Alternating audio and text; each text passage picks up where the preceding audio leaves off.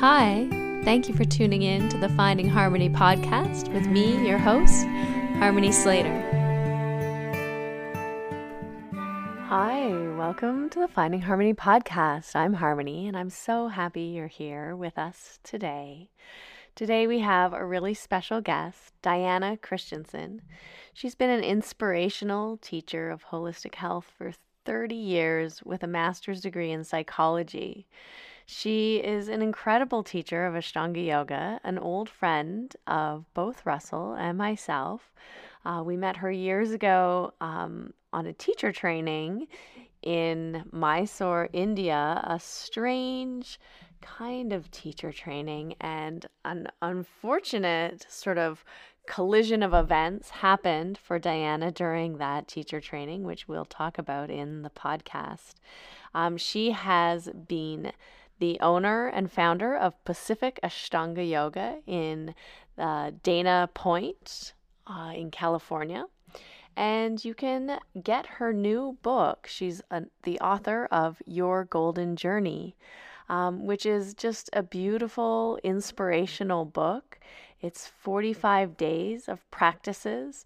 You'll have some meditation practices, some breath work, and some reflections to help you progress in your spiritual practice. So all of these resources are available on her website, which you can check out in the show notes. And I hope you just really enjoy this conversation with Diana.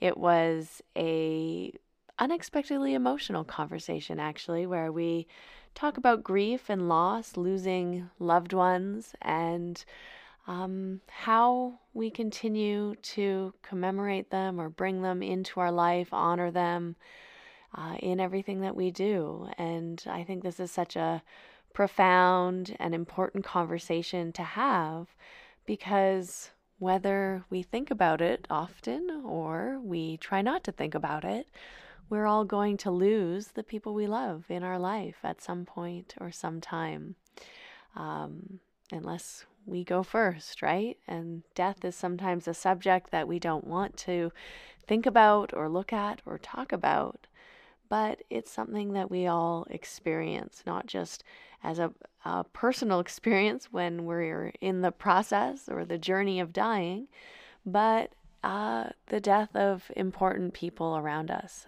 loved ones, family members, lovers, children, friends. And as we age, it seems to happen more and more frequently. And so this is just a really beautiful conversation where we get into some of the wonderful humans that Diana herself has had to say goodbye to on a physical plane along the way. And so, I don't want to take up too much more of your time, but I just think you're going to love this conversation and love Diana's approach to teaching, where she integrates holistic health, psychology, her years guiding people through counseling, and then also her experience teaching and practicing Ashtanga Yoga for over 25 years. We also talk about her journeys around the world as well, a real kindred spirit in that she was drawn to Asia, Japan, Thailand, and so many interesting intersections with my own journey as well, even though it was a couple of decades later that I made that journey after her.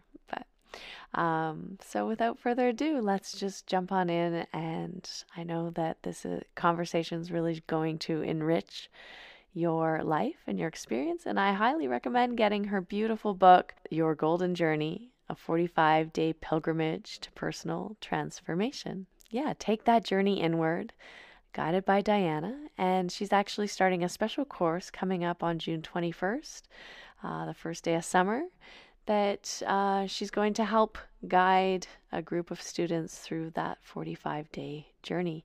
So yeah, take 15 minutes, connect with your innermost self through these daily readings and reflections and some simple practices to help you shift that habitual thinking and doing, and this need that we seem to all have to just incessantly do things all the time and just be, just allow yourself to be in the morning.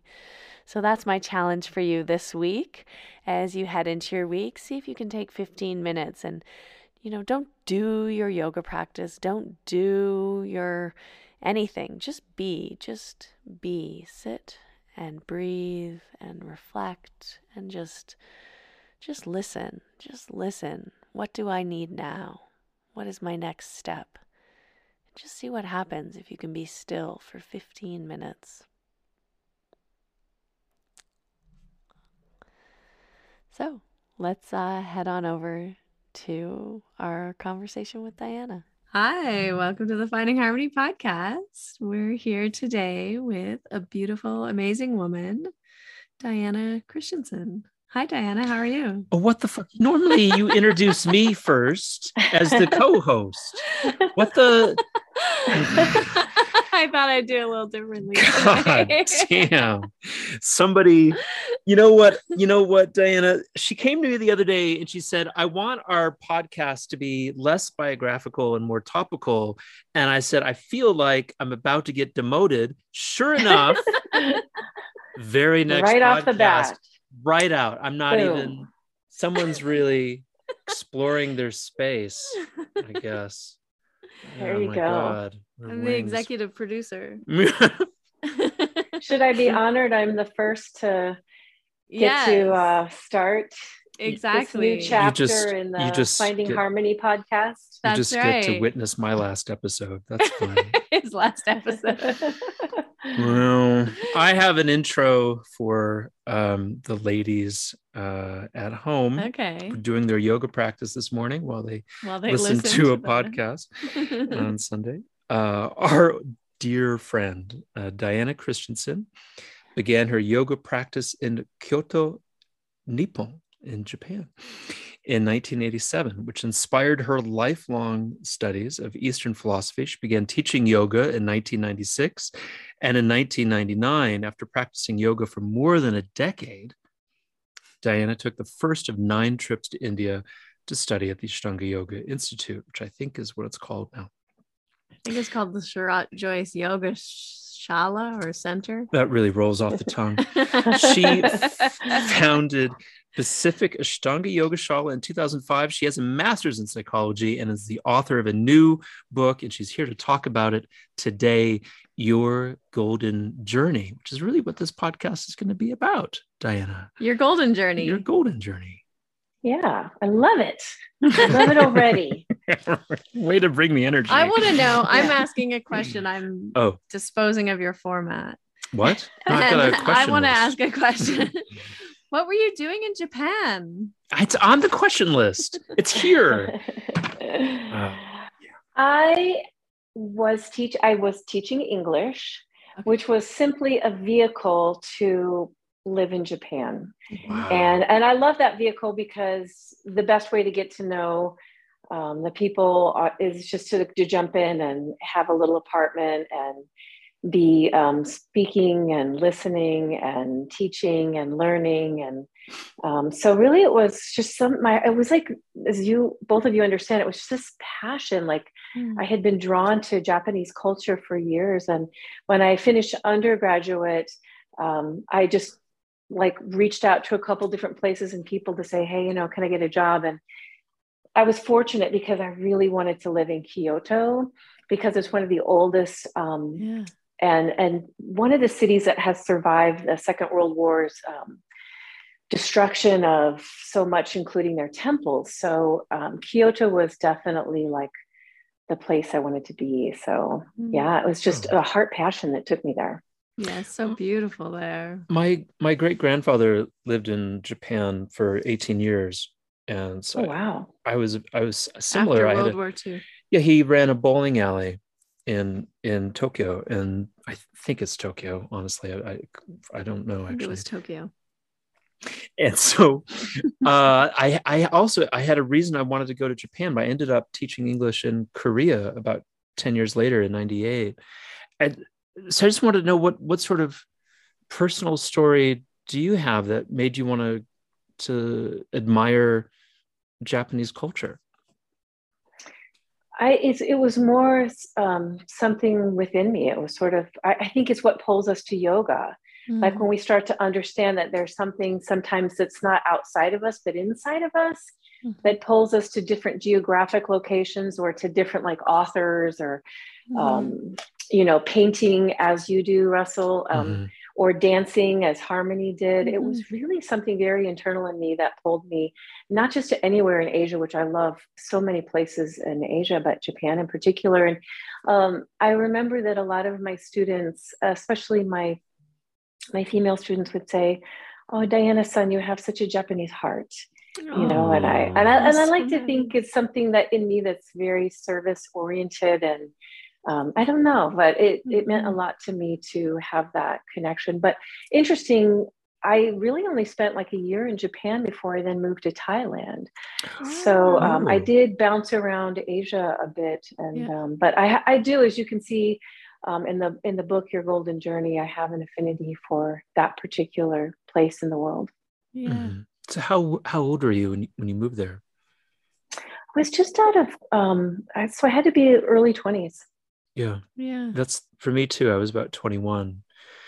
And knowing now the brain doesn't fully develop until you're 25, it explains a lot of the issues that I had when I was there. Were there parts of it that was a struggle for you?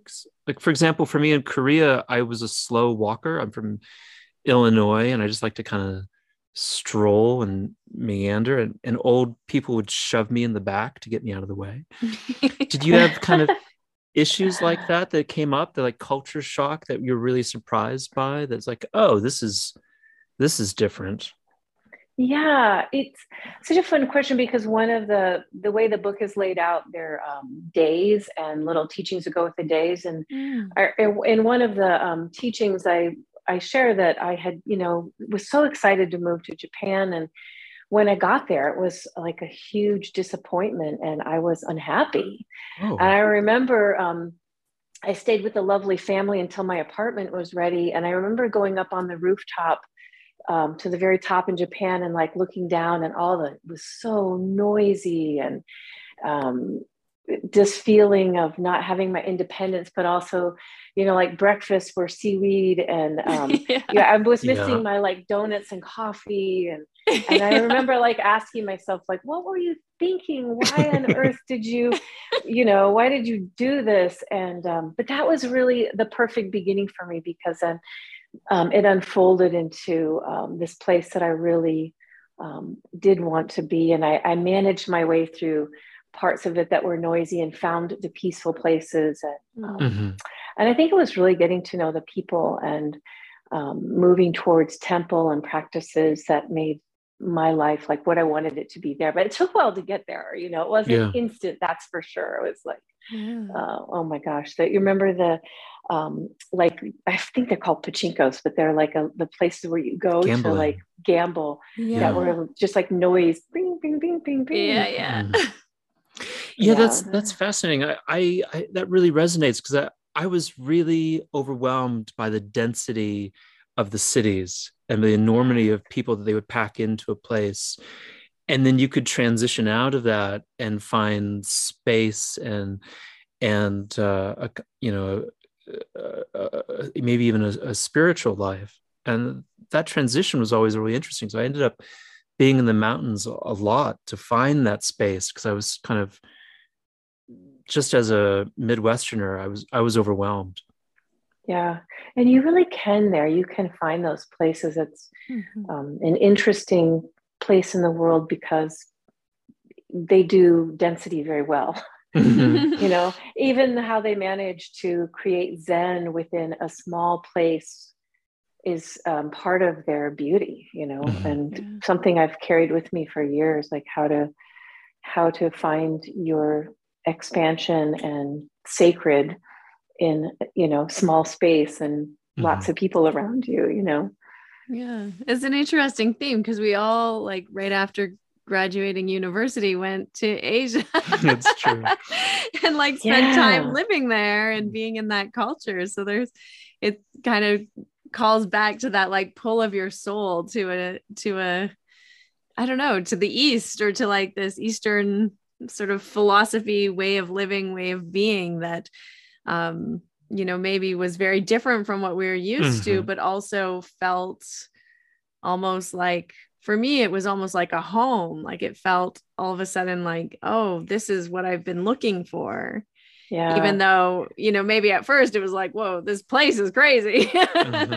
But the I don't know, maybe the aesthetic, the ethos, the philosophy behind it felt very, very much aligned with something deep inside myself. Yeah, very, like you said it so well, at home, which is how I would imagine the two of you felt, how I felt with yoga and Ashtanga in particular. Like it just felt like a coming home to something that, so there is that connection there. Yeah. When you found yoga in Japan, or when yoga found you, was it Ashtanga yoga or was it another kind of yoga? And what like drew you to that?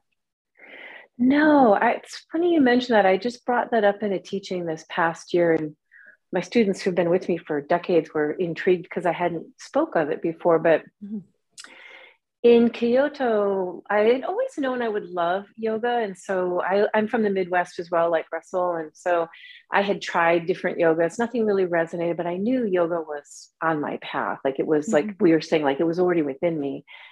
And so when I sought that in Kyoto, the teacher I found was just this beautiful woman who taught, it was not a vinyasa style at all. And she did a lot of her work with partners in her practice. And I used to ride we had 10 speeds back then. I used to ride my bike for, I don't know, like an hour to get there. And just some funny notes about my first real yoga experience was that we had to wear a black leotard, sort of like dance, and fish. Am I saying that? Fish stockings, like the fishnet stockings. Fishnet stockings. Oh my gosh! And that was like your uniform. So I'd have to go like change into my uniform, and we would have this lovely practice with her. And her teacher was from northern Japan. And so there was really this sense of lineage that I had never known before, of like a teacher having a teacher and passing it down in parampara. And then at the end, we would always have tea together, and we would talk with our sensei about anything, like cooking, about our diet, or our, it could be our yoga practice, but oftentimes it was about our health outside of our yoga. So it was a beautiful beginning to me of something that I would know, I would want in my future as something that was a lineage, and having a relationship with your teacher, and the beauty of passing that down to people. I remember when her teacher came to visit in Kyoto, how honored she was and how proud she was to introduce us, and for us to meet him. And so that really stayed with me. And it's something I hadn't experienced yet in the States. Wow. Yeah, that also registers as well.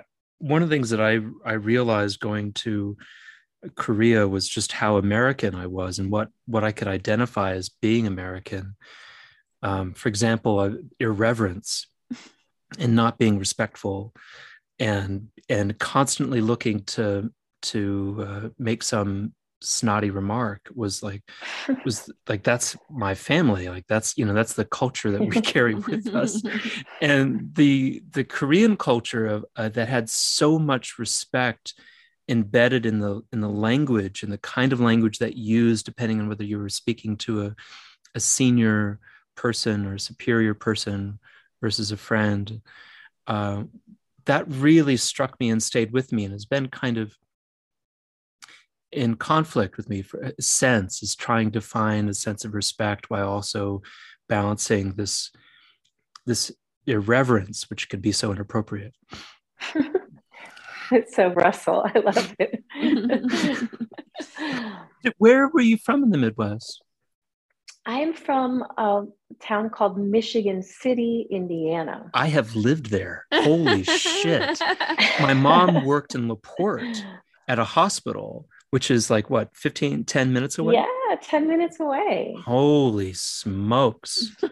Wow. Yeah. We lived on a little house right on Lake Michigan in Michigan City. What is your family still there? Well, it's interesting because my parents moved here about around 13 years ago or so to be here, and they left Michigan City, Indiana, and my mom is there right now on a pilgrimage, and she hasn't been home for 4 or 5 years, and so we lived in a place, Russell, they called it Lake Michigan, Michiana Shores, or Long Beach. And so she's at a little beach cabin on the water, like right on the sand right now. You must have found yourself going to Chicago all the time, and like as a family, or on when you wanted to go do fun stuff with your friends, you must have been up there all the time, maybe. Yeah, you just jumped on the South Shore Railroad. And there you were. Wow. Yeah. What did your parents do for work? Well, it's a great question, actually, because it was one of the answers to some questions you had proposed that we might wind up talking about. My parents owned a little restaurant, a family restaurant in Michigan City, Indiana. First, my dad, he drove trains for a while. He drove the South Shore Railroad trains. And then he was such a dreamer and such a visionary. And at one point, he just had this vision to open our own little restaurant, kind of based on food that was being served in Chicago, which was, Midwesterns would know this, it was a Vienna sausage, which you couldn't get anywhere where we were. It was just a Chicago thing. But you can get that in a can on Amazon. Probably $500 a can. I was just kidding. But yeah, so my parents opened this little restaurant, and from the age 12, I worked in our family restaurant, and really got to know our customers were like family and watched me grow up. I knew the names of their children and their dogs, and it was such a beautiful upbringing for me to grow up in this family business, this family restaurant. And so, later when I opened Pacific Ashtanga Yogashala, I realized how much I was drawing back to what I loved about our family's business, our family restaurant, which is community, which is community and bringing people together in a way that they feel seen and they feel heard and they get to know each other. And so I think one of my dedications, we dedicated part of it to my parents and their restaurant. And we just talked about, like, I used to know how people like their eggs and what they wanted in their coffee. And now I'm like, you like this Kapotasana adjustment, but you don't like this headstand adjustment. Right. Service oriented. Yeah. Wow. Very service oriented and very family, And I love that about Ashtanga. That's kind of comes back to something we had said about Sensei and Asia. It's like this love for our teacher and our teacher's love for their students. And, some of my students have been with me before I opened the Shalas, so over 20 years. Wow. So I've seen their children grow up and go to college and get married. And, we've seen each other through all kinds of chapters of our lives. And that's such a beautiful thing. Yeah. Are you like a nice Lutheran family? We're Irish Catholic. Oh my goodness. Yeah. Okay. All right. Christinson sort of struck me as Indiana Lutheran, but not, okay. Irish Catholic. Irish Catholic. Yeah. Fair enough. No, because Christinson is Swedish. That was a maiden name. So my mom's maiden name is O'Shea. Oh, and that Christinson is your dad's name? No, her married name. No, married name. Yeah. Your married name. Are you married? No. Okay. No longer. Well, and your dad's name was O'Shea? His last name was Burns, which was also, believe it or not, Scottish Irish. So. Yeah, that sounds Scottish Irish. Okay. I have a very I don't think you're Swedish at all, though. No, she's Irish. Scottish Irish. Just married into that for my goodness, couple chapters of my life. See, we're all Irish. We're all Scottish, Swedish Lutherans from Chicago. You, the Lund family. Yeah. That's my mom's family, and they married these, Irish Hicks. Literally, that's my mom's maiden name. And wow. And so I thought we may have an Irish Swedish Lutheran connection there for a moment. No. Okay, no. Sorry. Yeah, our differences is what brings us together. That's right. So when did you come across Ashtanga yoga? Wait a second. I want to dig into your parents a bit more. No, can you the follow-up question? Everyone wants to know about the Ashtanga yoga. But this is really about them. Can you imagine your parents doing what you did? Can you imagine, but you're the result of them. Can you imagine them doing this? Going to India and doing all the stuff, going to Japan? Is there a piece of them? My dad loved an adventure, but he'd never, he was so proud of every place I went. And they actually came to visit me in Thailand and Japan. And oh, cool. But it was, I think my dad and me largely that wanted to go out there and have adventures and, follow my passions. Not that it wasn't my mom as well, but he really loved that. So, yeah. Oh. So before Harmony asks her follow-up question, you came back from Thailand and you decided you'd already been in university. Where did you go to university? In the Midwest? It was in the Midwest at a small liberal arts college, Taylor University. University. It was in the cornfields of Indiana. I was really drawn to, it was interesting because it was a Christian school, but I was really drawn to world religion. Okay. And really one of the major reasons I found myself in Japan is I was interested in Buddhism. And that was a beautiful place to land and seep myself in Zen Buddhism.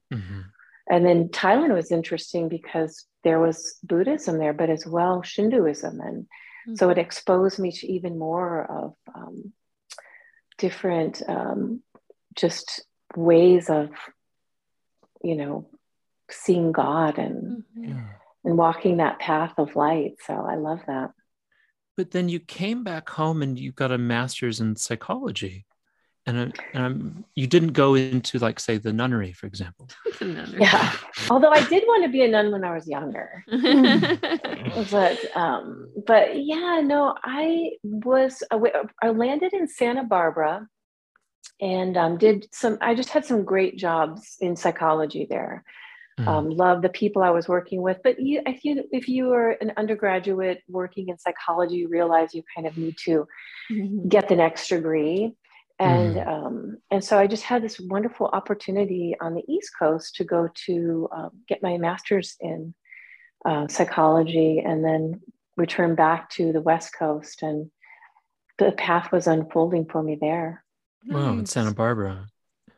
And pretty close to Encinitas. Yeah, but I didn't actually get into Ashtanga until I moved to Laguna Beach. Okay. Yeah. So it was after we moved to Laguna Beach after graduate school. And I, believe it or not, my first job I got out of graduate school was in domestic violence. Oh, wow. And I ran a shelter in Orange County. And then even after I had done that, I got a job with family court, a very special job. It was a new position in the court system in specializing in domestic violence and educating our court system, our judges and attorneys. And it was really an exciting job. But it was during that time that I met Tim Miller and started my Ashtanga path, which led me to Pattabhi Jois and to India. But Tim was my primary teacher here in the States.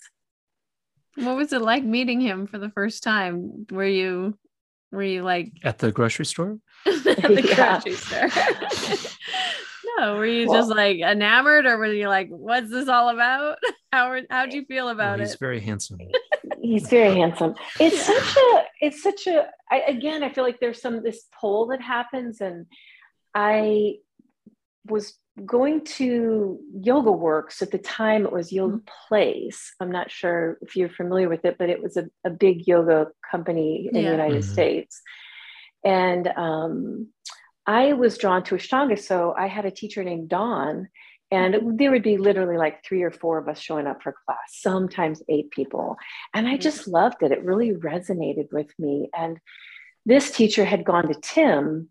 And so she brought him to Yoga Works for a workshop. And that's the first time I met him.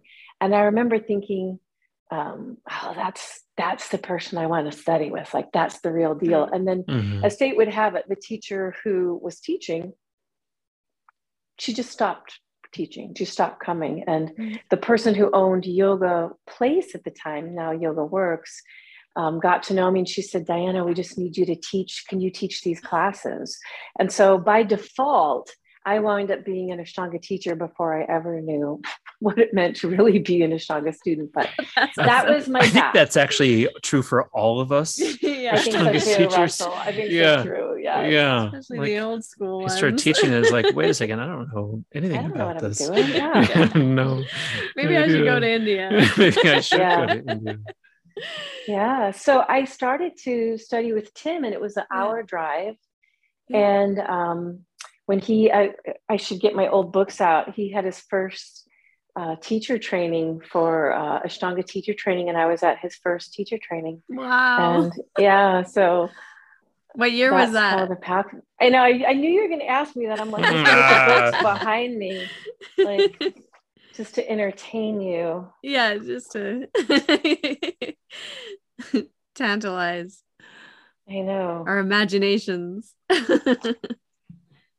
Ooh, 2000. Cool. Yeah. That book looks really familiar, huh? Well, it has Tim's logo on it. So. That makes sense. Yeah. That's why it looks so I attended Tim's very first second series teacher training, which was awesome. Oh, nice. So, you know. That's fun. So, yeah. But what was fun is I actually had gone to India before I took my teacher training, even with Timmy. So, oh wow, it's all like how those things kind of it just unfold. You know, I look at the world now of teacher training and the path, and it's evolved so much since those early days when there wasn't a lot available to us. Let's put it that way. Yeah. What drew you to India, though? Pattabhi Joyce. I met him I remember studying with Tim, and Tim would talk about Pattabhi Joyce in such a loving way. Again, it kind of gets back to this idea of a teacher having a teacher and passing it on. And he just always told such stories of love, with love, about Pattabhi Joyce. And then I remember thinking, like, how sad. I was working for the courts at the time, which is such a 8 to 5 Monday through Friday job. I remember thinking how sad I'll never meet him. And then honestly, it seemed like the next day, but of course it was probably like a month later, but it was soon thereafter that Tim announced that Pattabhi Joyce was doing a world tour. Remember the world tours? Yes. Yeah. And so on, I remember always the last world tour. Yes, the last world tour. I would tell my students, make sure you go, because this is the last world tour. Yeah. And then 2 years later, be like, no, make sure you go. This because is the last world tour. Exactly. Yeah, but then it was the same thing. I met Pattabhi Joyce, and it was such a powerful experience to be in this gymnasium with 250 people. And wow. And I thought again, I'm like, I want to go to India. I think Pattabhi Joyce, every person he met, it was like 250 of us waiting in line to thank him after class. I think every person said, "You coming to India?" Yeah. And it felt very personal. Yeah, it does. It felt so personal. Like, yes, I must come to India. Yeah. It's something. Maybe it's a kind of star power, being starstruck, but there's something electric about that first time. Is like, you know, if Steven Seagal had met you and told you to come to India, like you would have taken it just as seriously. But it's like it was for me, it was like overwhelming to meet him. And then, you know, he adjusted my hand in Pajra Konasana, and I was just like, it was like love at first sight for me. Yeah. Yeah, I really believe that there are something sacred about having a connection with a teacher, you know, and that teacher having a love for. I remember a Guruji really loving his students and making us all feel so loved by him, and that being very authentic and genuine. And I do think I hope everyone has that experience in a lifetime, and for us, then the three of us as teachers, to pass it on that way, to be excited about someone wanting to learn yoga and Ashtanga and really loving that, you know, it is parampara to pass on that like genuine love. Yeah. No, it's a powerful experience, I think, when you enter into that energy field of someone who also like has a really strong pull of energy, or like a lot of that yogic, you know, energy they've cultivated over years and years and years. It's a different feeling than just like, you know, people you meet in the grocery store or something. Yeah. Not to say you can't meet these people in the grocery store, because you can. What was your first trip like then? When you how did you, one, get the resources to go, get the time, carve out the space, go there the first day, which is always a nightmare? Can you walk us through that whole thing? Yeah, I was fortunate enough to carve out a little bit of time from my work schedule at the courts. I was working for family court at the time, which only meant I could take a couple weeks off. And you know, traveling to India takes a couple weeks. Yeah. Exactly. It takes like a week to get there and a week to get back. Yes, to acclimate. So I was so unusual because as you know, everyone who goes there is there for a month, 3 months, 6 months, a year. And here I was making this journey, and but it was so worth. Every day was precious to me. I felt overwhelmed by India, and at the same time I had lived in Thailand, and so I was prepared for some of the hardest things about India, which is walking through the streets and the poverty. And but I remember going to the house. I mean, you look at the address and you get to this like a little house in this little neighborhood in Lakshmipur. I'm like, is this it? Yeah. Could this be it? Like this little sign or whatever. Knock on the door and have Patabi Joyce answer. And it was this like the experience to me is so precious, because it was like, yes, you coming in, you know, I want to study yoga with you. Yeah, I felt like the person, Krishnamacharya, like going up into the cave and, you know, knocking on the door. Will you teach me yoga? You know. Were you by yourself there? I was with my husband, who did not go with me to meet Patabi Joyce, so I went by myself for that part. And I was so glad I did, because it was really like my pilgrimage. Right, you know, you really experience. Think of like writing your golden journey, like what it means to be on a pilgrimage, but it was my pilgrimage. And so he welcomed me in, and you know, you enter at that little space that people would gather for conference, like this little waiting room kind of lovely area.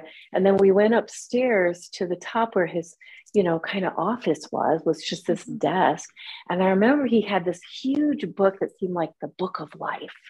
And he opened up this book, you know, everything's very slow. And he asked my name. Yeah. And as he write down my name, he asked my mother's name. And I told him my mother's name. That's so, yeah, he did that. That's so weird.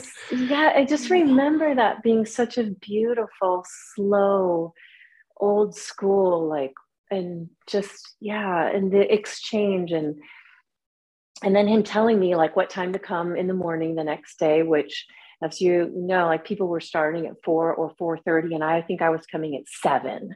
Yeah. I was like the last person, probably. And when I got there, it was this amazing experience where at the very bottom floor was a practice room. And I always remember like 12 people in the room. I'm sure everyone has, I don't know if it was 15 or exactly how many, but it was the way they were faced. And then Patabi Joyce had a little stool that he would sit on when he needed to rest.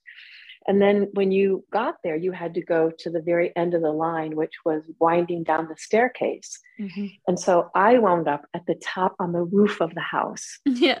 Yeah. Every morning I would start off on the roof of the house. Yeah. We'd have our books with us. So I had my like Bhagavad Gita, right? And then as you go down the stairs, you're reading the Gita or talking to the people in line with you. And then you get halfway down, there's a bathroom. Oh, yay. Before, People would hold your spot for the bathroom.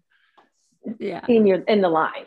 Yeah. Yeah. How long did it take to make your way from the roof to the practice room? Well, it took at least an hour. That's such a great question. It's been so long ago now. It took at least an hour, if not an hour and a half. Wow. Amazing. Wow. And that was like 50 people at the time? So I think I remember like Greg Nardi telling me once, like right before it moved to Gokulam, it was 50, 60 people. And it just seemed like so many people. It was just overwhelming. It seemed like so many people because so many folks had gone before me. And then I was waiting with, it seemed like a bunch of people. But remember, we were on a little staircase. Yeah. So, yeah. It's hard to say. And even when we would meet for that once a week, what we call conference now, we were packed in this little room. And I think there at that time, could not have been more than 20, 25 of us at least packed in that room for that little conference time. Mm-hmm. Wow. Do you remember him at that time? I guess you would have made a number of trips where this conversation happened. So I should probably ask you why you came back. But I'm also I'm wondering, like, if you remember people talking about, we're going to move to a new neighborhood. We're going to move to this place called Gokulam. And if you'd experienced that or heard about that. I was a bit far from that because if I'm right, and you guys have the date so much better than I do, it took a couple years, right? Like we kept hearing that Patabi Joyce was making it. He was making it.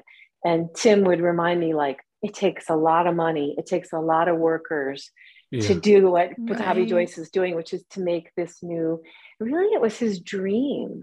It was his dream because we could all be practicing together or in larger groups. Who knew that Patabi Joyce would keep getting so popular that then there would be groups of people, 20 in a waiting room, waiting to get in for their turn of 80 people in a room, But I really with Tim, we just kept hearing he was working on it.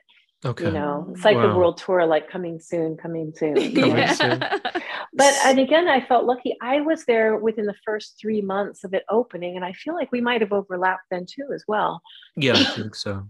I think I was there 3 months after it opened in May 2003. I think it was that's right. It was 2003. So it took me a while to get back, but I got back for the opening. I felt like it was exciting. So you were there for, did you stay on your first trip? Was it the 2-3 weeks like you said, or did you end up staying longer, or then you came back home? Yeah, I could really literally only stay for a couple of weeks. So it was, there was part of me that was a little bit jealous of the people that were able to really seep and stay longer and get into it. But honestly, I felt so grateful that I think the gratitude was, I just was so grateful I had that experience, and it meant so much to me. So, and it was challenging for me. I mean, it was not that person who got to go and stay for a long time because of my life. So whenever I went, whether it was, most of my trips were a month. And at one point when I was going to be authorized that trip, I stayed for 3 months. But it was really hard for me to break away from the life I had created here to spend that time there. Sure. And how did that eventually transition? How did it happen that you ended up, going from, being a psychologist or working at the, training the legal profession to then being a professional yoga teacher? such a beautiful marriage of my passions, because I started at Yoga Works, Yoga Place, and I taught Ashtanga there for a while. And it was clear, like, it was hard to have a Mysore program, and the owner really loved and valued what I did, but it was such a small part of the bigger of what, really what their mission statement was about. I mean, and so I waited until I had my authorization. And then when I was authorized, it was so great to be authorized by Pattabhi Jois and Sharat.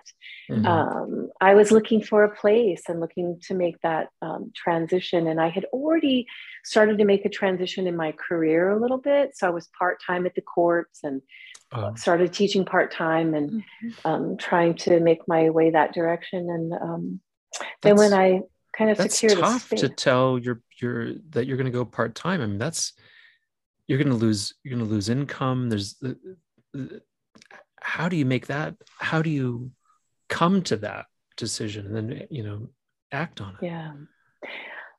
I have to credit my partner at the time, because he was incredibly supportive, and he was very supportive of that trip to India and then coming back and really, but it's hard. I will say that making that decision to have, and not just a yoga studio, right? An Ashtanga school is very different. And then running what we see as other forms of yoga with different teachers and different levels and different, which is, but I was so driven. I was so drawn to that. So finding the right place, or any place for that matter, and then having just a handful of students that went with me, and it wasn't a lot at the time, but that handful of students that went with me, and that we kind of built it from that core group. And a lot of those folks are still with me today, which is why I say I've had some people that have been practicing with me for, well over 20 years. Yeah. Wow. Did I understand you that they would also come with you to India at the same time? Is that what you're saying? Come to her school. Come to her she school. Opened. Okay, because I had to leave Yoga Works, Yoga Place, and they came with you there. Okay, and they came with me from there. Yeah. Okay, so that was how that sort of happened. But it was, what does the Guruji say? Go find a tree and teach under it. So to go find a tree, but sort of to answer your bigger question, it's kind of a fun little story. I was studying with Sharat in Australia, in Byron Bay.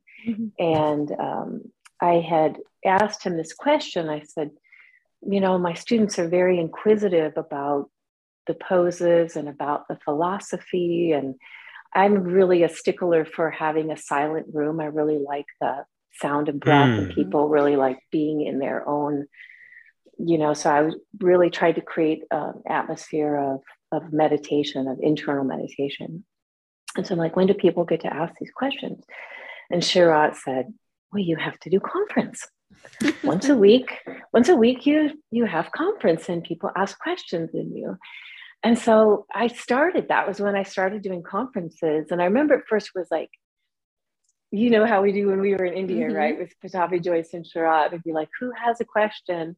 And what I found is after a few weeks or so, like hardly anyone wanted to ask a question or had a question. And so I just started preparing these teachings. And the teachings, believe it or not, were, they had so much Eastern philosophy and psychology and neuropsychology. And you see these books, on the bookshelf behind me, they're just filled with Viktor Frankl's Man's Search for Meaning and the Dalai Lama and Bishop Tutu's Book of Joy, and one of my favorite leaders in positive psychology, Sean Aker at Harvard University.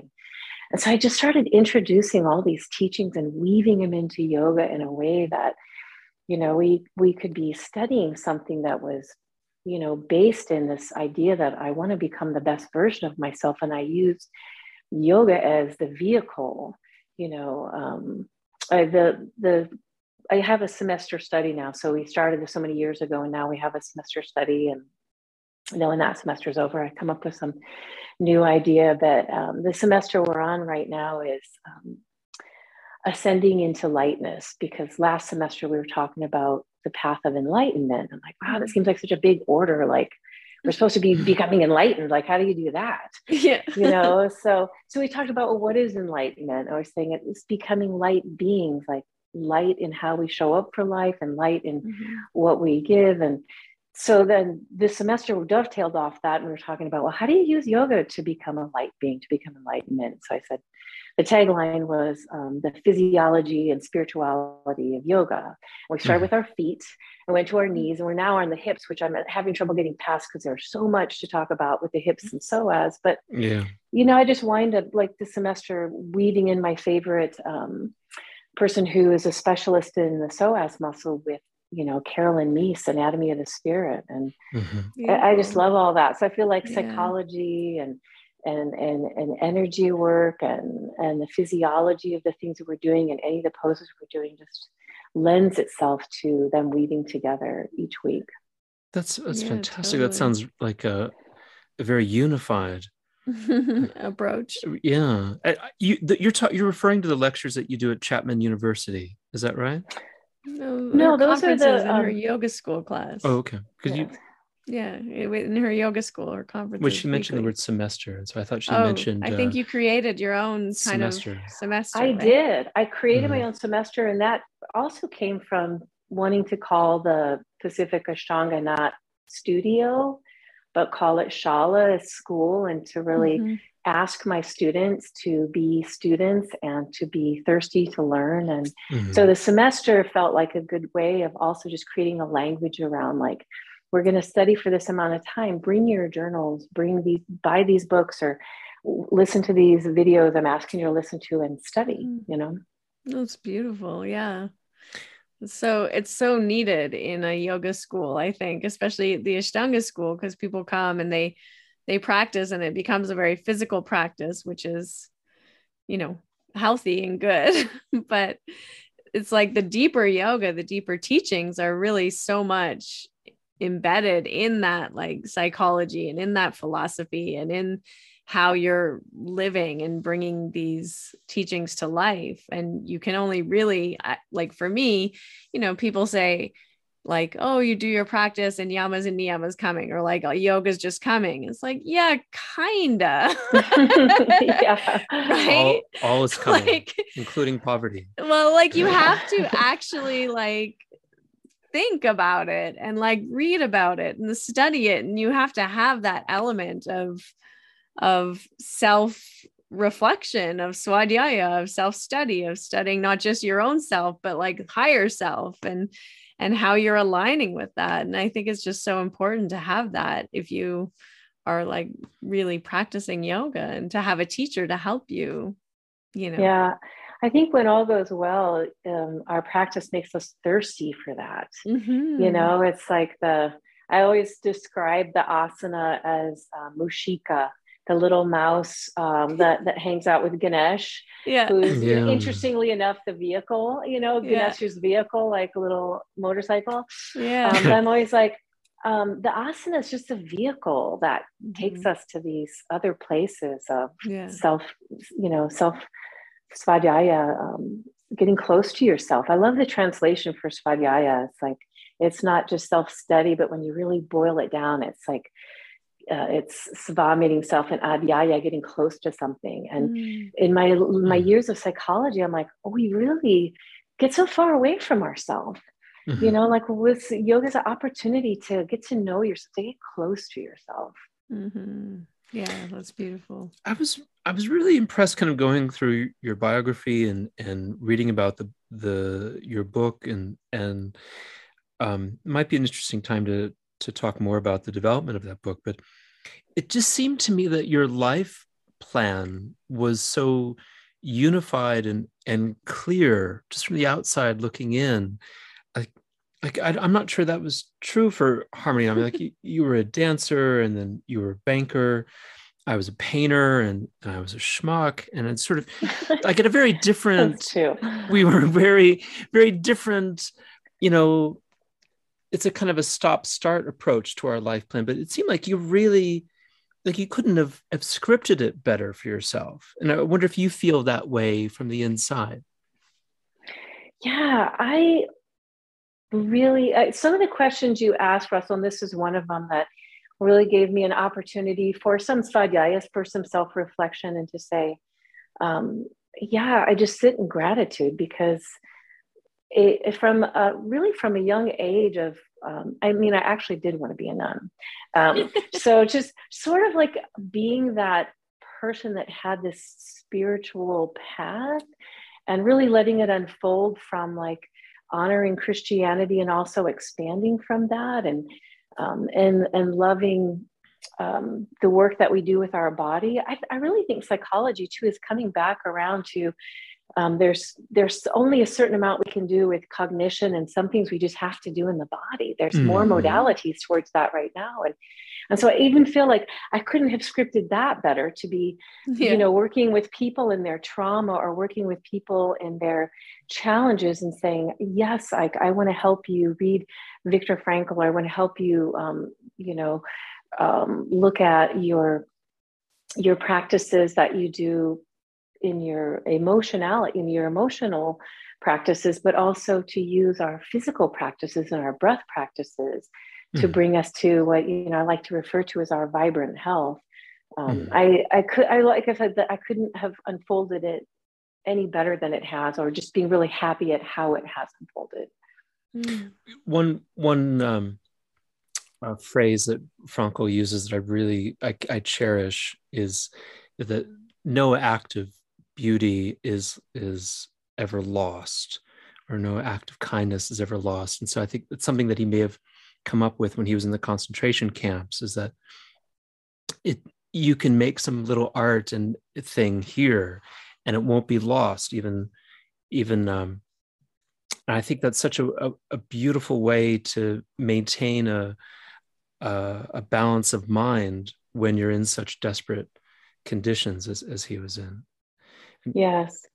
So, there's so many. We've done semesters on different things at the Shala, and it seems like one of our mantras is a Viktor Frankl quote at the Shala. I have a couple mantras that are quotes from some of my favorite authors, but there are so many teachings in that one book, Man's Search for Meaning. And I think there's so much of our yoga in there as well, that, we create this space in between in our yoga, and we make choices. And I think that is the yogi's path, is that we become more mindful and less mindless. And even then the challenges in our life, when people, look at their challenges and say, I can't handle this. This is too much. We can go back to Nelson Mandela. We can go back to Viktor Frankl and really look at their words as a guide on our path. And, and say, yes, we can. And here's a guide who's helping us today, from back then. So I just really, we really do at our school read that book at least twice a year, but we use different quotes as a mantra that I just love. It's beautiful, because you can get really frustrated sometimes about whether or not people are paying attention to you. It's enough just to go in and make something beautiful or do something kind, and whether people notice or not, like Krishna, you can just keep practicing. It's fine. Yeah.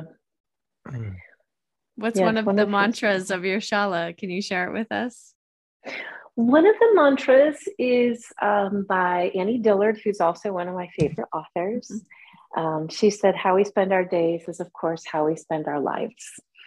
And then I added to that for our yoga students, how we spend our moments is how we spend our days. And, it's such a lesson of impermanence, and it just brings us back to the moment we're living right now. And am I doing that well? As Russell said, am I doing that with beauty? Am I doing that with love? So yeah, that's one of our mantras. Love it. That's so lovely. A friend of mine, Melody Baker, she was coming and you were offering like a meditation, like a month-long meditation program, I think, at one point. And she was coming in to practice with you and sit and do like this meditation challenge, was it? I forget exactly. Melody from Palm Desert. Yeah. Yeah. Yes, I love her. She's such a sweetheart. We were supposed to go to Morocco together, but that got canceled Really? a couple years ago because of COVID. Yeah. Whoa, you know her well. My goodness. Okay. We were going to, but no. So she was one of the folks that came to our studio to go through a program called One Precious Life. And it was a meditation and program on impermanence, and I actually wound up presenting that at the Confluence as well. I was very grateful to be able to present it there. But as I'm not sure if the two of you are familiar with, a few years back, I lost my husband to brain cancer. And he was a beautiful, beautiful human being. And I didn't know that. No, I'm sorry. Yes. And he was also a Dzogchen practitioner, which is a very specific type of Tibetan Buddhism. And after his passing, I just felt so moved to share with everybody that we don't get to do this forever, and the people we love that we think, I think we take a lot of things for granted. It's just a way to really dig deep into how precious life is. So one of the mantras at the Shala is also a Mary Oliver quote. I'm sure you're both very familiar with, which is a question Mary Oliver asks us: tell me, what is it you plan to do with your one wild, precious life? Yeah, I love that quote. So that's the one. So this program was really based on that quote, which is one of Richard's favorite quotes. My husband. So Melanie came to that, and it was really, that was the first time I actually led that program. And so it was really powerful, and it was powerful having her be part of that. Yeah. Yeah. And you were meditating every day or something along those lines? So it started as a 48-day meditation. Richard was this vibrant football coach and high school teacher, and his brain tumor was completely took us by surprise. He was kind of dizzy for, I would say, I always tell you it was less than 2 weeks that we thought he had vertigo. And by the time he went to the ER, we found he had glioblastoma, and 48 days later he passed. And so I based the practice on those 48 days. And so what she committed to was 48 days of practicing what it feels like to say, I don't get to do this forever. The people I love, we don't get to do this forever. How can I show up and live today? When was this that he passed? He's passed just over 5 years. It's just been a little over 5 years now. Oh my goodness. Incredible. That's so powerful. Yeah. So I would have, I can't even imagine how you could get out of bed. Yeah, it's I have such a heart place for people going through grief, because it's one of those things that we will all experience in our lifetime. We all have in one way or another, but losing someone really close to you, I just have such empathy and compassion for that. And of course, I'm involved with different groups and cancer, and stayed involved with that as well. But it's my father passed actually 2 years ago, and I felt like I was able to walk my mother through his passing more in the way that I was right next to Richard during his passing. And my mom, although I was with my father a lot, my mom was next to him all the time. So I have such a love for caregivers and loss, and it's all something that until you really walk through it, it's so hard to describe, and yet you want to, because I always want people to, I want to share with people, like, stay close to your last breath, just stay really close to that last breath, because it'll change the way you're living today. Yeah. That's so powerful. Gosh. Yeah. Losing the people close to us is like a small death. We get to experience that, how, like, I guess, integrated we are, and how, like, a part of us also goes with them too, right? Yeah. I keep sharing some of the bits of the book here and there, but one of the days is called the We of Me. And I always feel like the people that you become closest to become like woven into the fiber of you. And so there's this, I'm wearing Richard's mala because it's like, oh, this is special. I'm doing a podcast with Harmony and Russell. So I always want to wear his mala when I do something special. But it's just a physical little reminder for what's already woven. That is such, we carry such parts of each other inside of us that is beautiful. Yeah. So how did the two of you meet? Well, Russell, we actually met in yoga. Oh, cool. But I think it was really more of a fix-up because I had told myself I would never date a yoga student. For good reason. And two of my dear friends that are also students were playing matchmaker. And what the husband was a coach, and he was a football coach with Richard. And they both did yoga, and none of the other coaches did yoga. They thought they were weirdos, and they really couldn't talk about it with the other coaches. It was, not cool. So they had this thing in common. And so Richard was going to Bikram at the time. And so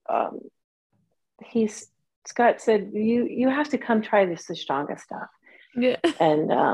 And he's like, he really liked the kind of yoga he was doing. He's like, but my teacher is single, and she's, whatever guy would say, like, she's a cute blonde. I didn't think he used the word pretty. Yeah, whatever.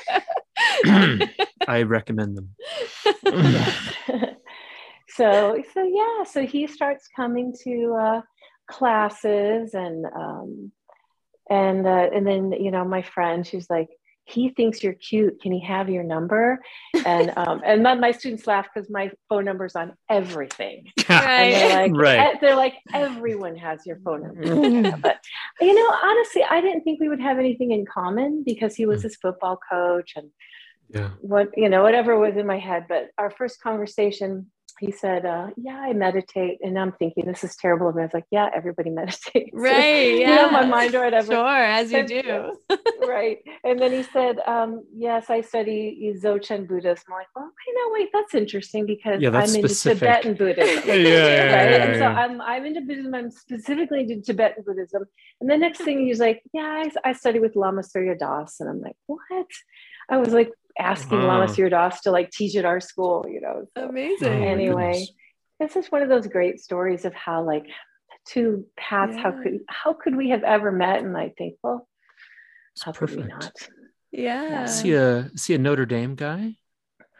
No, but he said his most memorable game was playing Notre Dame. He was UCLA. He played for UCLA. Yeah. He played for the Bruins. No, he played for the Trojans. Did I say it wrong? UCLA? Maybe one of USC Trojans, right? Trojans, UCLA Bruins, USC Trojans. That's a USC was a powerhouse. And what was his? Was he like a Chargers guy as well? He was a lineman, so he was huge. A Chargers would be a professional football team in the Southwest. A fan, you mean? Was he a fan of the Chargers? Oh my gosh. No, he was a fan of hockey. So I don't know. Wow. Okay, but he was a lineman. Me on that one. Yeah, he's a lineman. Everyone knows he was a Charger. He charged. He was a lineman. Yeah.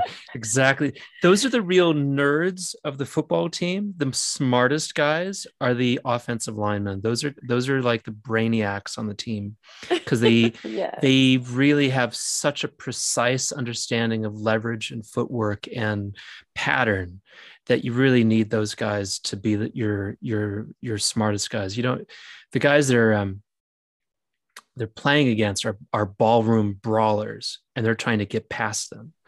So yeah. Yes, no, Richard would say that. And the thing it's something I loved about him is he would say they are overthinking everything, but the little plays and stuff. But I would see his notepads that had X's and O's and lines of all the, ideas he was coming up with. And right underneath it would be a quote by the Dalai Lama, or, he was a Amazing. unique human being. He really was. I love that about him. That's fantastic. And so you both shared this same, did you go into this similar style of Tibetan meditation as well? Studying with the Lama? Well, when I was in India a couple times, I went to Belakupe, and I had already been drawn to the Tibetan settlement. Yes, I had really been drawn to the Dalai Lama and his writing because he was so steeped in psychology, and really a pioneer in neuropsychology. And so I was already doing a lot of reading and really resonating with the Dalai Lama. So his Tibetan Buddhism, and really as what we would refer to now as Buddhist psychology. And then when I was in India, I was making that pilgrimage then to Belakupe, where I met Chuseng Rinpoche, which is another crazy story. But we became friends, and he comes to visit about once a year as well. So the Shala itself has a really lovely connection to Tibetan Buddhism. So just lovely friendships. I know we're kind of running out of time, but there's two topics I really want to get to, and one of them is one of those crazy times that you've had in India, and the image that I have in my mind is of this crazy trip in 2010 where we were all together, and Harmony was pregnant, and I was acting like I wasn't married, and you were asleep in a taxi driving from Bangalore to Mysore and abruptly woken by a car accident.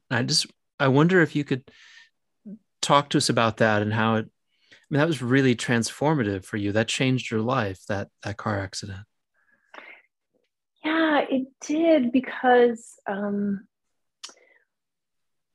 first off, taxi. I mean, I remember going to get my luggage and going to load it in the car, and that particular time the car that was picking me up it just looked small, and the person who was going to be driving it looked to be like 12 years old. And I remember Shelley Washington, who she and I are friends, were going to be arriving the same day, but our flights were 2 hours apart. And I had made the decision, instead of waiting for, because remember the airport at the time, oh my gosh, I made the decision to go ahead, like fight through the mosquitoes, get in the car and just drive. And so it's interesting because Shelley and her driver wound up passing our accident, not knowing it was me. Wow. Oh, I remember and that. Her driver recognized the car and said, that's one of our drivers, that's one of our cars. And by the time Shelley had passed, someone had already stolen my luggage, everything, almost everything I had. Thank goodness I had computer with me. I had my computer on me. They had stolen my luggage and all the tires off the car by the time Shelley had drove past. Oh my gosh. So was the driver unconscious? You were unconscious at the time, and it was just like, how do you have time to get the tires off the car? Well, what happened is the person who hit us was a lorry truck, and they were just figuring out like what to do. And in that amount of time, there was like literally a herd of people around the car, and complete strangers took me to the hospital. Wow. I almost like, now I can't believe, what else do you do? It was some crazy time, like, I don't know, 12 at midnight. I mean, I don't know, but I went with strangers. It took me, right? Yeah, it was the middle of the night. It took me to a hospital, and interesting, I should knock on some wood. That's the only time I'd ever been or have ever been in a hospital. So to be in an Indian hospital for the first time was interesting. Yeah, it's intense. Yeah. Have you been in Indian hospitals? Yeah, I had my appendix taken out. Oh my gosh. Yeah, a couple of years before that. I kind of remember that. Hearing that story. Yes. It was a bit sketchy, a bit scary. Did you break dangerous. Did you break some cervical discs or something like that? Did you? No. What happened to you? I your shoulder, your wrist or something, I remember. No, it was my neck. Your neck. It was all my neck. Yeah. All the neck, okay. So yeah, it was and I still have the herniated discs in my neck and some little permanent damage there. So I don't do certain poses from certain series. So I have a very creative, like some a second and third. And yeah, that's good. But yeah, no, I'm grateful that I walked away from that. That's what I just kept sharing with everyone. I was just really grateful I walked away from it. But I really couldn't get back on a plane and go home. Although some of my friends and family wanted me to come back for treatment, the doctors in India said, you just can't fly with this. So that's how I wound up staying in my little apartment for a month while you guys were going to classes every day with Sharat. Shelly would go and she would come back to my apartment and report everything that happened, all the good stuff, of course, and keep me posted, and until eventually I could come out of the apartment and go sit in the corner of class and listen. And it was a very interesting time in my life, because and again, this is all in the book, so I'm giving away a great deal of the book, but one of the teachings in the book is I make my path. And I started with an Alice in Wonderland quote from the movie, where Alice is about to do something, and I forget, the Mad Hatter says, like, no, that's, they knew her destiny, and they're like, no, that's not what you're supposed to do, or whatever. And Alice says, no, I make my path. And so I started by saying, I wasn't supposed to go to India and be in a car accident. I wasn't supposed to, and I had just started a divorce with my husband of 19 years. Oh, wow. And so it was a time in my life where it was like being taken down to your bones, of like, who are you? What are you? What do you stand for? What are you about? Just so I understand this, that was a divorce with Mr. Christinson in 2010. And then you were widowed now to your next husband. Yes. Okay, thank you. Yeah. It's funny how sometimes like all of the things happen at all the same time, just to like completely like bring you to a full stop, full halt, like make you look at everything. And I really could. I mean, because there was no place to run and get busy and do or whatever. I was in this tiny little apartment in Gokulam, and the things precious to me were actually stolen. And so in every way, it was like literally like the things you thought you had come with that would give you some comfort weren't there. And it was, but it was powerful, because I think for all of us to come to that place, and we've all have different times in our life when we come to those places where you stop in your tracks and say, okay, what's important to me, and who am I, and where do I want to go from here, and what do I stand for? How do I want to stand in this? Like, for a month, I just really got to be with all of that and really came out of it so strong. Yeah. Wow. It's incredible. I wonder if you could tell us now, because you have these lessons, and you've had some horrific things happen to you, and yet you seem to carry this balance of mind with you, and these practices that support you. How do you get to the place where you decide to sit down to write a book? I have wanted to. I love teaching so much, and I love the teaching so much that at different points in my teaching career, I think I've wanted to be like, I want to put this in writing. I want to write a book on, and I love, just one of the many topics in there is wabi sabi from Japan, like, and so I would, to people closest to me, I would say like, I'm going to write a book on, and so I would say this, and so my father, as he was, we had a very close relationship, and as my dad was getting close to passing, and we were spending just this really beautiful time together. I said to him, it was actually for Christmas, it's like, I just gave him two things. I gave him a little stone heart that he could hold in his hand. And I told him whenever I couldn't be there to hold his hand, I wanted him to have this stone to remember I was holding his hand. Mm. And when I would be there, he'd like for us to hold it together. And the second thing I gave him was I promised him that I would write a book because I had talked about it so much. And I said, I'm going to write a book and dedicate it to you. And so the first thing I wrote, and this was 3 years ago, was my dedication to my dad. Mm-hmm. And then COVID happened. Mm-hmm.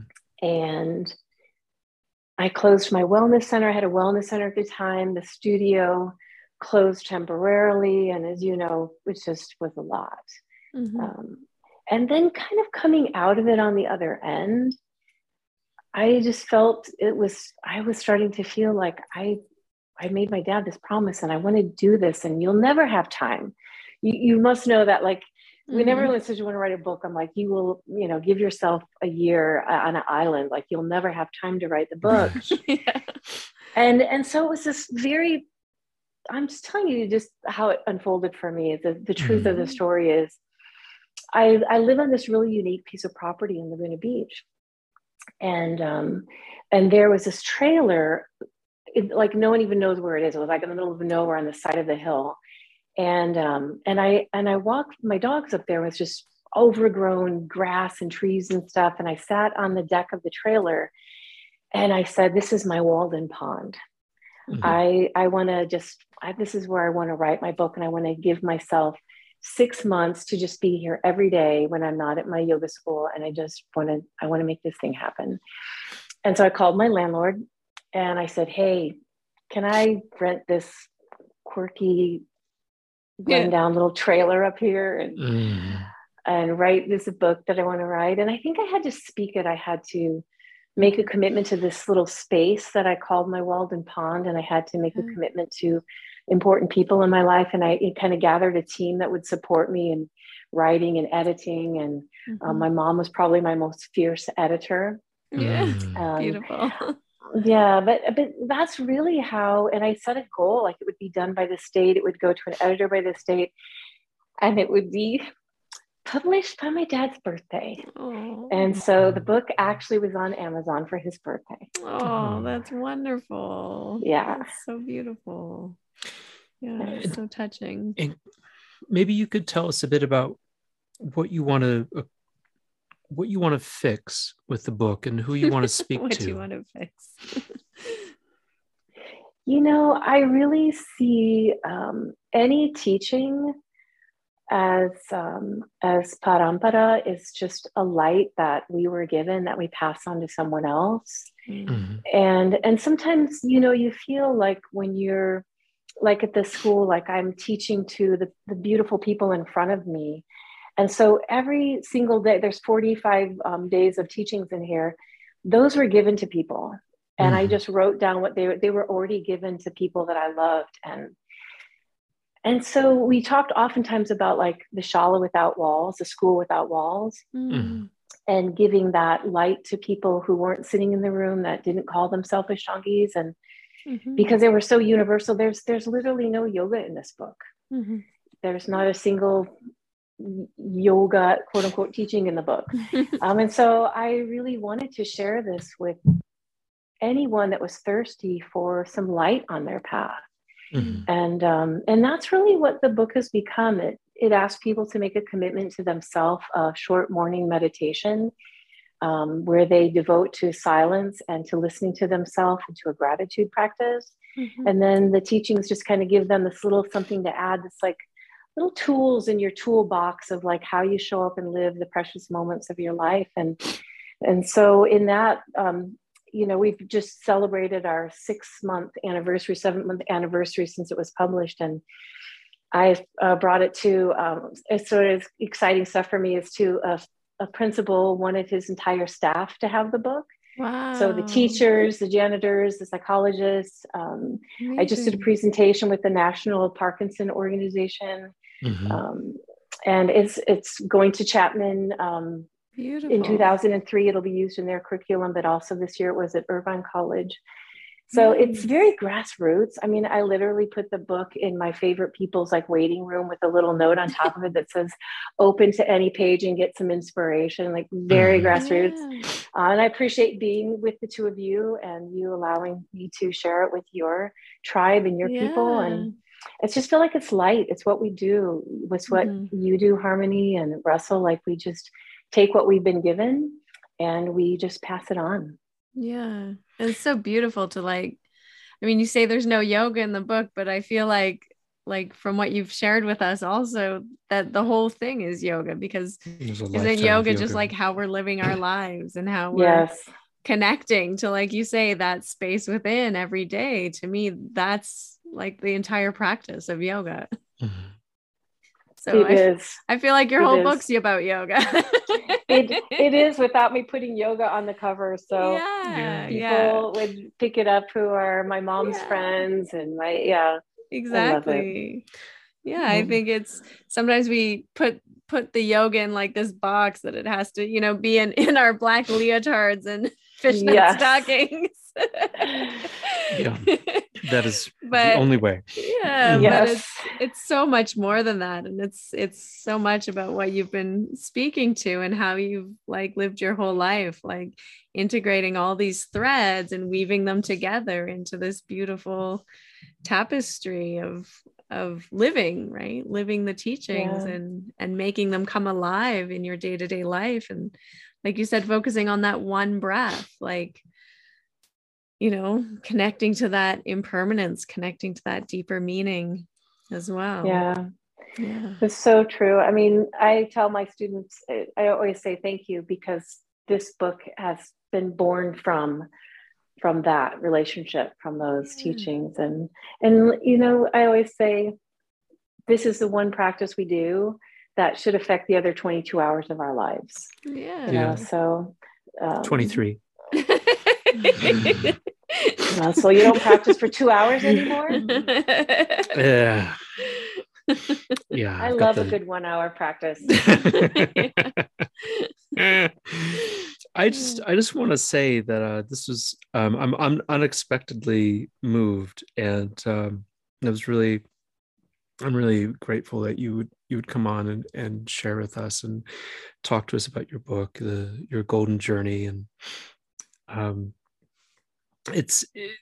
just really impressed how you seem so well together and so well directed and grounded in your life, and yet you know bad things continue to happen to good people, and I'm just but you still have so much light and presence and goodness about you that I'm really impressed. Thank you for saying that. I remember one of my girlfriends was describing to the yoga students why I couldn't be there. Richard had passed, and it was a Sunday or something, and someone shared back with me that she described you walking through it with strength and grace. And I said, yeah, it's really my prayer now, you know, when I pray for anyone that I love, like if one of my friends is going through something, that I pray that they have the strength to get through what they're experiencing, but also that they can do it with grace. And I think all the teachings and things that the practices, really all the practices we do, I think support us in living that way. You know, so thank you for saying that. I really am so grateful that my life has been a mixture of, you know, all the joys that it has, and oddly enough, grateful for the challenges as well. It gives us the insight, right? It gives us the wisdom when we have that. My mom always used to quote Kahil Gibran, in that pain is the breaking of the shell that encloses our understanding. And I always love that quote. I love that one too. Gibran is one of my favorites, and on the chapter in the Prophet where he describes sorrow, He describes it as that well. And he says the depth of that well of sorrow is the same depth of your joy. Yeah. And it's so true, like if we're living shallow, we wouldn't suffer, but when we live a deep life of love and really, we know that there's suffering then, Yeah. we wouldn't trade that for the depth of our love. Mm-hmm. Yeah.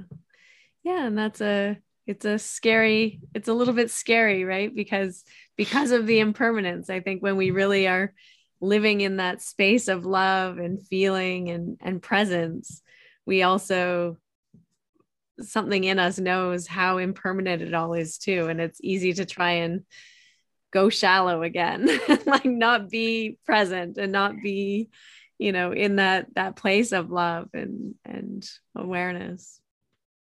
Yes. Yeah. I think one of the greatest gifts of Patabi Joyce and his teachings is that it's a practice, right? Like every day you just wake up and really try to ground yourself in what's most important to you, and to practice loving, and to practice not being afraid to love, and to practice, I used to joke around with my students and say, we'd have conference and Sharat would say, who has questions, intelligent questions only. Yeah. And right. And someone would ask a question about like, this or that. And Guruji would say, you taking practice. And it would be totally perfect. You're like, yeah, exactly. Then the next person would raise their hand. Then there's the question about something else, this or that. And Patabi would say, yes, you must practice. practice. Yeah. I was like, you know what? It was never like he couldn't think of another answer. I'm like, it was always back. Like so spot on. But isn't it true though? Like I think about that harmony where it's like, we make these decisions or commitments or whatever, like to choose how we want to live. And now we just have to wake up every day and really hold to that, It is a practice. Yeah, it is. It is. Yeah, I love that. Well, I know you have to get going. We're right up against your time. We're keeping you on time today. Yes, make sure I get there on time. Yeah. Tell everyone where they can come and practice with you, and if we're ever in the area, we'll come practice with you. I like a silent room. Yeah. Yes. You don't like a lot of jibber jabber. No. You can come and practice with me in Capistrano Beach, California, which is really the bigger, is Dana Point, California. Mm-hmm. And you can find us at pacificashtanga.com. We Zoom, and so you could have people Zooming from all over the United States, and every now and then someone from another country. And conferences, if you sign up for our emails, you'll get not only the weekly conference from me, the teaching, but my mom, whose name is Patricia. My students love my mother, and she once a week puts out something called Sunday Morning Musings with Patricia, which is Patty really O'Shea, the Irish mom. My goodness. Yeah, so some cool little inspirations from my mama once a week too. Like it's a family business, right? What can I say? My mom is. If my mom's not signing you in for class, which she can't anymore, she's going to send you a little love. So yeah, that's what we have. And then the book is the DianaChristinson.com is the book, but we kind of try to weave them all together. And there's courses for the book online and all kinds of good stuff like that as well. We're just about to start a 45-day summer journey for anyone that wants to, like the Camino de Santiago, like walk this pilgrimage personally, but also as a collective. So the first day of summer is June 21st. Yeah. And we're going to ask everyone to start their first day on June 21st and walk for 45 days of inspiration and meditation. So that's also Harmony's birthday. So it's a good day to start. I'll start. Your book is on its way. Oh, thank you. I'm looking forward to it. 45 days. Let's do We're it. Do it. It's beautiful. Well, I'm just so pleased that you came on our little podcast, and thank you so much for sharing so openly, so much joy and gratitude and heart connection there. So thank you, Diana. Thank you so much, Harmony. Thank you, Russell. Blessings to both of you and your path of light continue to be a light for others as you are. Yes, you too, a light warrior. Yes. Thanks for listening to this episode of Finding Harmony with me, your host, Harmony Slater. You can find out more information on my website, harmonyslater.com, and I look forward to connecting with you again soon.